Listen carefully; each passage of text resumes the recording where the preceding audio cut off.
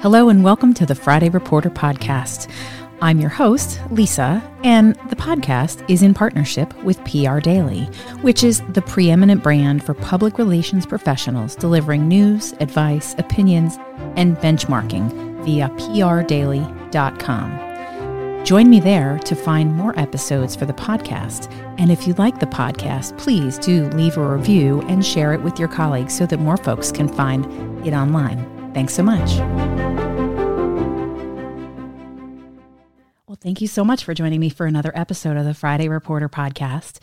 Today, I am super lucky to catch Contessa Brewer, who is with CNBC as a correspondent. She covers, every major news story that's out there. She's a National Emmy Award-winning journalist and, among other things, making great time for this podcast. Thank you, Contessa, so much for making time for us today. I'm so glad to be with you, Lisa. I have to ask right off the bat, how does a girl from New England who goes to school in New York get to be doing the great work that you're doing today? Oh, number one, you got to hit the jackpot. So not everybody does. And I got lucky. I really did, being in the right place at the right time and meeting the right people. But when I started, I didn't know anybody. And I really did not understand the power of networking. You know, when I was a kid in Maine, I wanted to be an actress, but I'm the daughter of a Baptist preacher, and there wasn't a lot of money to go around. And the one thing I knew is that I didn't want to starve. So I started thinking, well, what else could I do? And I was going to be a psychologist because everybody loved to tell me their problems. And I thought, well, I could be a therapist, and then I'll just do community theater on the side. So I decided to go to Syracuse, not because it had an amazing broadcast journalism school, but because I visited in the summertime and people were throwing around a Frisbee on the quad. And it seemed like, this is college. This is what it's supposed to be. Iconic. And right? then I got there, and a high school teacher was like, you can't be a therapist. Only 5% of your patients will ever get better. And you're goal oriented. That will frustrate you to no end. So you can't do that. And then at Syracuse, when I tried to start taking theater classes, they said, no, you can't take theater classes. You have to either major in it or nothing, but it's too intense. Wow. So both of those paths sort of shut down to me, and I was already there. So what else could I do? Well, I could be a reporter, and I love it. And it turns out that there is a lot of being a therapist that goes into this job. You know, you take in the stories, you sort of process it, and then you have to bring them back out. But the other thing that I love is that this is a job that most of the time, at the end of the day, you can put aside whatever happened the day before or that day, and you look forward to a fresh start the next day. Right. So it's very good for leaving the past in the past and hoping that tomorrow is a better day, or thinking about how you do it better tomorrow. Right. And the good news is, I would think, based on the coverage that you do, is that a lot of times there's something new to report and something different. So as much as meet my dog who's in the back of this video here. I love it. The story themselves, they build on each other, right? So every day is a little bit new, even though what you've learned the day before can be useful and helpful. You get to report on something new and different. But I have to ask, so much now of your coverage is on casinos and on gambling and on some other really interesting. How in the world did you find your way into that path? Well, so I had been an anchor on MSNBC for many years. And there, it was a lot of politics. It was some breaking news, bridges collapsing and natural catastrophes and things like that. That was my bread and butter, and that's what I knew.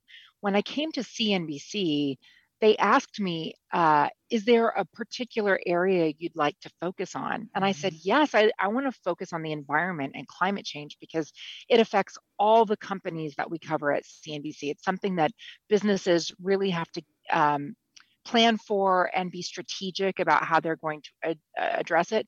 They said, yeah, how about casinos? And I loved it because my very first job in television was in Reno, Nevada. Oh my I was goodness. in and out of casinos. I Yeah. know casinos. Casinos are a business that you can understand. And I came in before the Supreme Court overturned what's known in the industry as PASPA, which is Mhm. the basically the federal law that kept states from legalizing sports gambling. When the Supreme Court overturned that, it completely changed the industry that I cover, and it's growing like Oh my crazy. gosh. The Yeah. players are so interesting. Yeah. Um, and for me personally, it's so interesting to be able to dive into subject matter and become expert at this thing rather than I mean, I still cover a little bit of everything, but now if there's a story about gambling, I'm your person Yeah. and I know something about it. And that has been really fun for me to grow and develop depth of knowledge instead Sure. of just breadth of knowledge. Hmm. Well, you did for so long. You had your own show, and you did that every single day, right? And give or take, there would be days where people would step in for you. But how is that different from what you're doing now? Does this give you a little more flexibility to really dive in and get deeper into the story? Talk to me a little bit about the difference between the two, if you will. I have way more lunches Ah, in restaurants awesome. now than I did when I was anchoring a daily show I on bet. MSNBC or CBS or wherever I was. Um, it's it's both. It's liberating, as I said. It's almost like I've come to CNBC and I had an MBA on the job. Uh huh. On the other hand, I don't have my own real estate unless I'm filling in for someone, Right. which happens here. But I don't have my own real estate anymore to say this is what I think is important. This is what I think is interesting, and this is what we're going to do. Mm-hmm. And I won't lie, I really liked having my own show Of so that course. the things that I thought were important for my viewers and my audience to know, I could do. Now I've gotten very good at being a pitcher, but having a really great sales pitch about why my story or why the content that I want to bring you, the interview or whatever it is, why it matters to you, the show, and to you, the viewer. And I do feel like I could probably go back to being a much better Avon lady that I was at 15 when I first did that job. It's so, but it's the ebb and flow in the business too is very much, it's very much a change over time, right? I mean, you're growing right now in this space. You'll go back to having a show. You'll do other things. I mean, it's so interesting, but you're also creating some really cool content yourself on your own blog. Like it looks to me like you're also not only reporting on, in the traditional sense, but you're also looking for ways to talk about other issues. Is that right? Well, I think that one of the charities that I support and I'm very active with is called Saving Mothers. And I think it's so incredibly important and enlightening. So that's been a place where not in my day job, but on my social media feed, I can talk about that and my own story and why I care so much about it. Mm-hmm. Um, I was an early adopter of social media. Like 2007, 2008, I started using Facebook and Twitter and incorporating it into my show every day because I thought this whole voice of God, where the news anchor is coming and telling you, it was almost like being in a pulpit, right? You're Mm-hmm. the preacher and you're telling the world what they need to think. That's right. I thought that was really outdated and that people wanted to have a voice in the content they were consuming. So that was, a long time ago. Yeah. Now I find that I'm kind of over it. Yeah. I think Do a you lot know of what I people are. mean? Yes. Yes, I do. I'm not addicted to it. I'm not scrolling through everybody else's social media feed. So if you, Lisa, say to me, "Hey, Contessa, what do you mean you missed my big update about a job change? I put it up on Twitter and Facebook and Instagram." I'm Mm-hmm. like, oh, I totally missed it. Yep. I don't know that that's the best approach business wise, Mm-hmm. but I do think for our society and for our collective human brain development, it would probably be good if we could all put our phones down. Oh man, I totally, yes. Amen. All day long. Amen. Because I think that it's also good to look out from that. So you're right. I mean, 2007, when people were all starting to figure out if this was the way we were going to go, that was a new trend. That was a new piece, right? And now everything that's old is new again. In fact, I was just talking to somebody the other day that works in politics, has worked in campaigns for a long time. He said, for so long we were trying to figure out how to hack into, how to get into phones, like how to be someone's text or be someone's email. And let's face it, you and I both, though I'm immediate unsubscribe. I mean, I can't even be any more annoyed by all of that.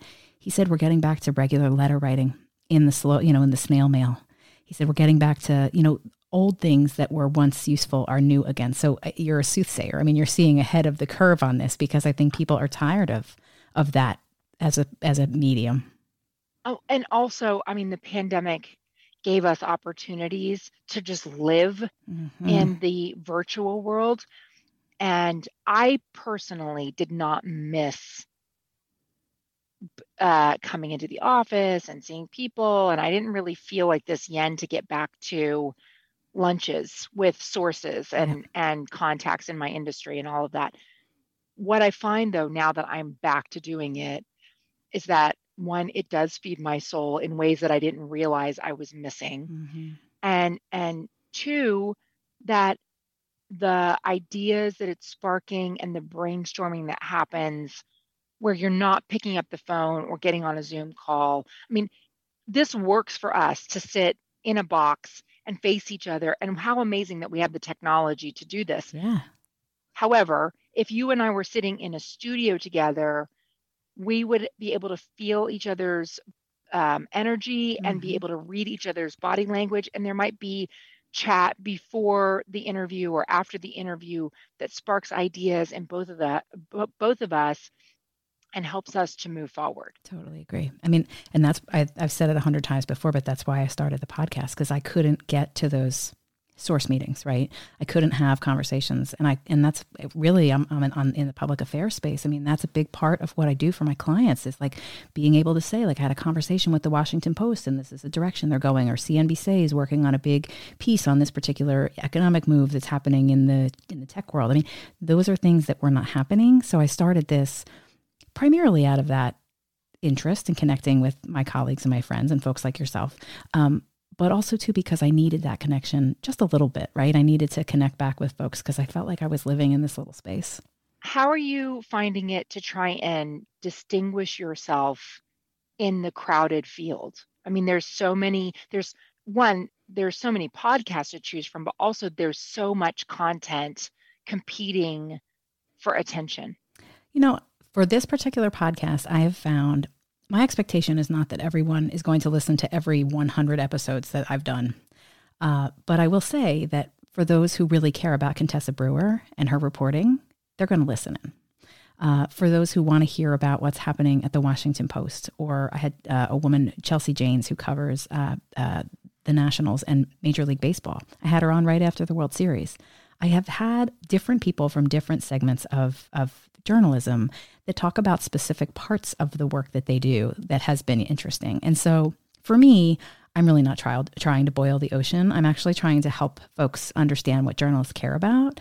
And in particular, the one thing, Contessa, that I've found to be the most useful is that I've heard from a lot of younger press secretaries on Capitol Hill, for instance, who came onto the job during COVID and were not able to get to know and be sources to reporters. And they listened into what Paul Kane had to say, and they listened into what John Breshnahan had to say, or, whoever it is, Anna Palmer, like some of these extraordinary people that are walking in the halls that ordinarily they'd run into over coffee or something else.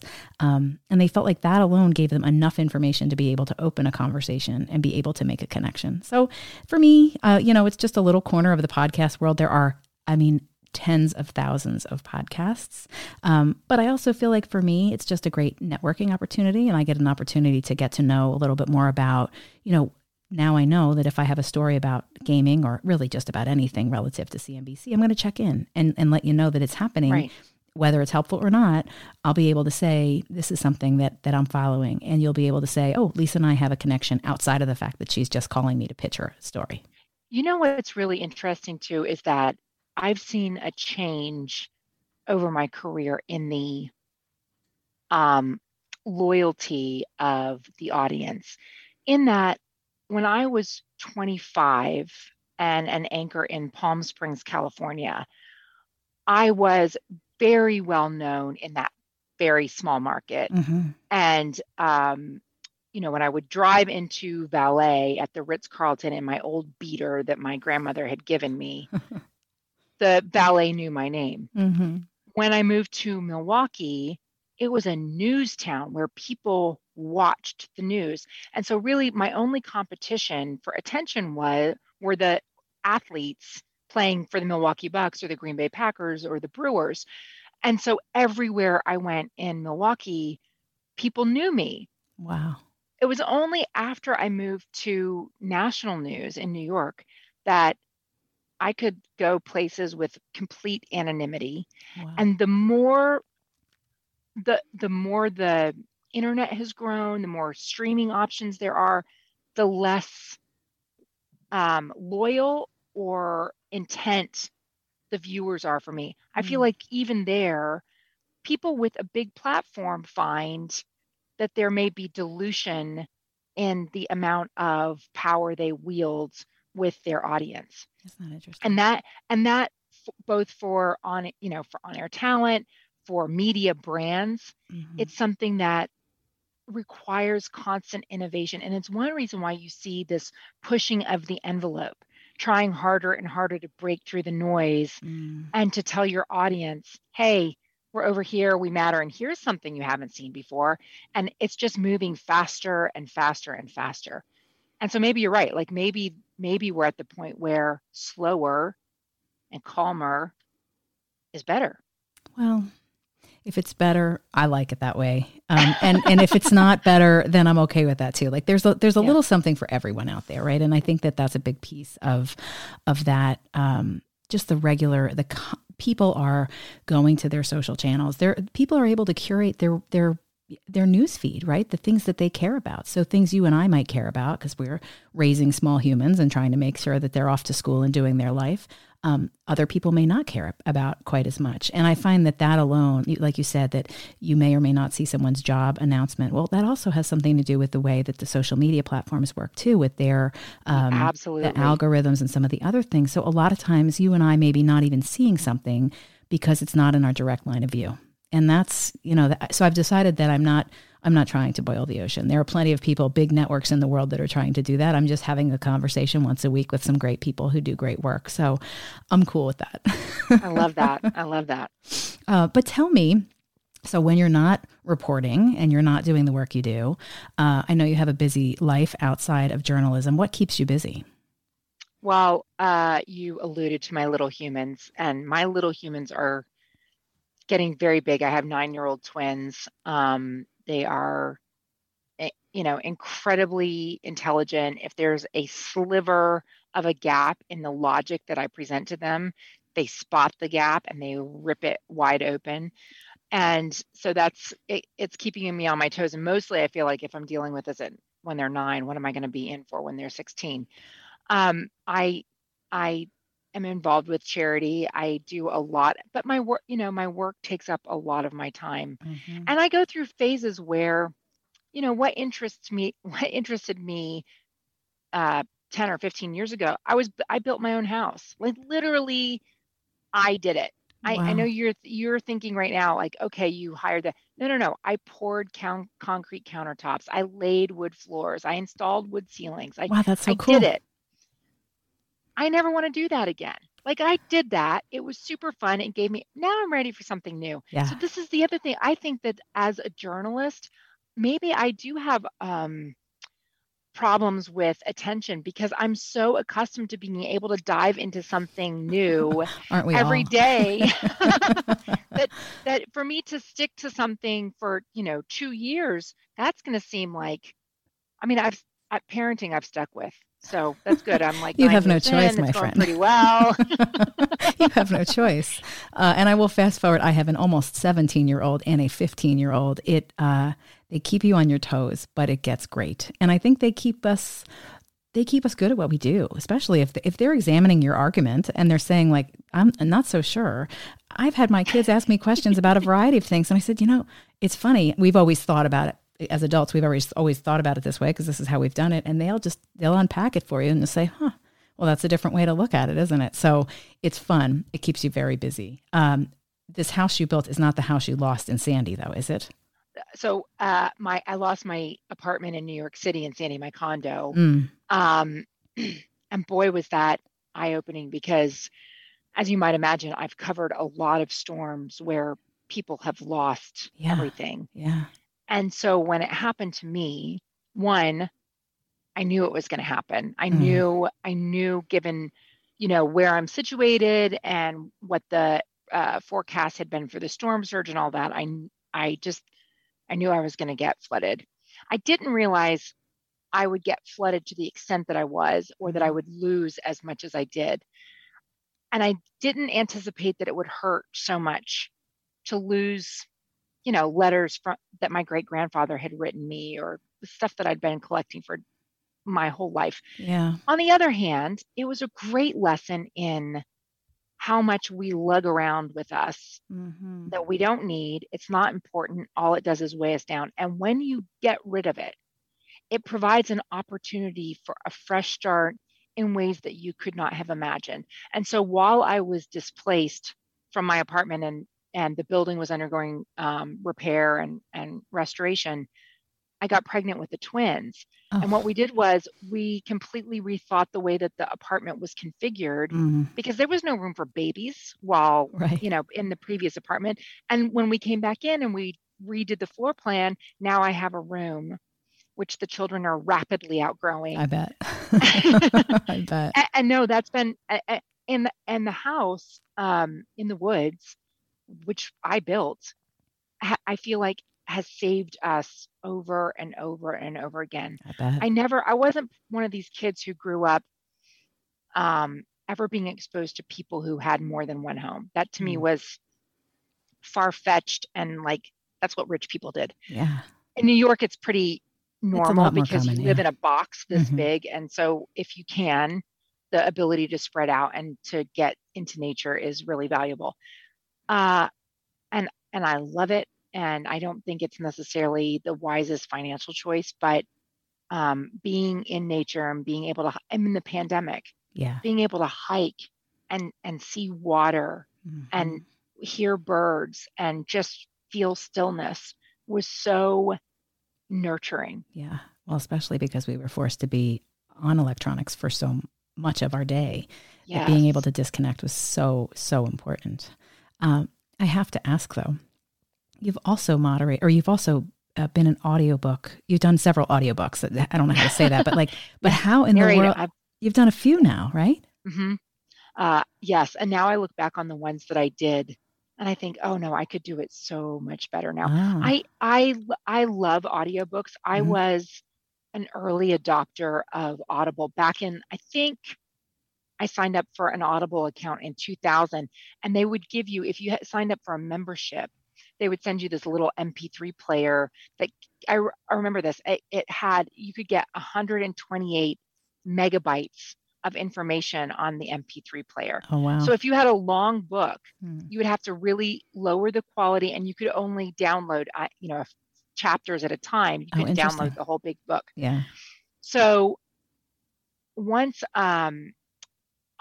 Audible at one point had gone public, and it was like, the stock was like 40 cents or something crazy. I called up the CEO and I introduced myself and I said, listen, I'd love to meet you. I've been a fan of Audible for so long. Awesome. So I went over and I'm chatting with him just about how much I love the product. And then I said, he said, would you ever want to narrate a book? And I said, yes. That's so cool. So I went to Audible. I had an audition.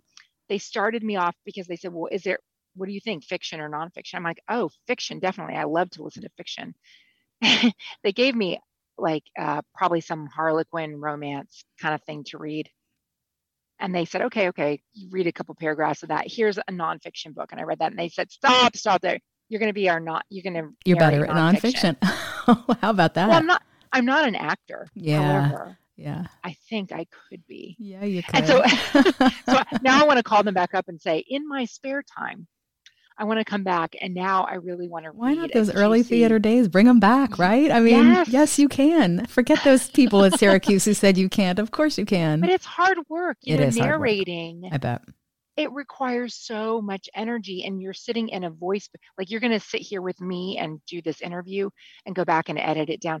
I mean, if you think about it, an audiobook could be 7 hours, it could be 13 hours, it could be that. Those are all significantly more hours of talking time for the narrator and for the producer / engineer or editor who's putting that all together. So it's time consuming. I love doing it. And, I'll just put it. If anybody wants me to narrate your fiction, this is a help-wanted offer. Bring me up. I love it. Well, Contessa, we're getting to the end of our conversation, and I could talk to you for another hour. I'm so grateful for your time, but I have to ask, who should I talk to next for the podcast? Oh, you got to talk to my friend Jessica Gomez, who is a correspondent for Matter of Fact, and she does some incredible storytelling. She's she is probably one of the best storytellers I've ever encountered in my entire career. And she does impactful work. Also, she's super funny. And I've known her for a long time, and she's based out of Wisconsin, but she travels all over for Matter of Fact with Soledad O'Brien. Awesome. Okay, cool. Well, I'm going to tell her that you nominated her, and I'm so grateful for your time today. And I hope that you get a little bit of time away this weekend. And Contessa, thank you so much. Lisa, thank you. So great to know you. You too. And that's today's Friday Reporter podcast, a podcast in partnership with PR Daily, a tremendous and helpful guide for all things public relations. Find us there on their website and join us again for another episode soon. Thanks so much.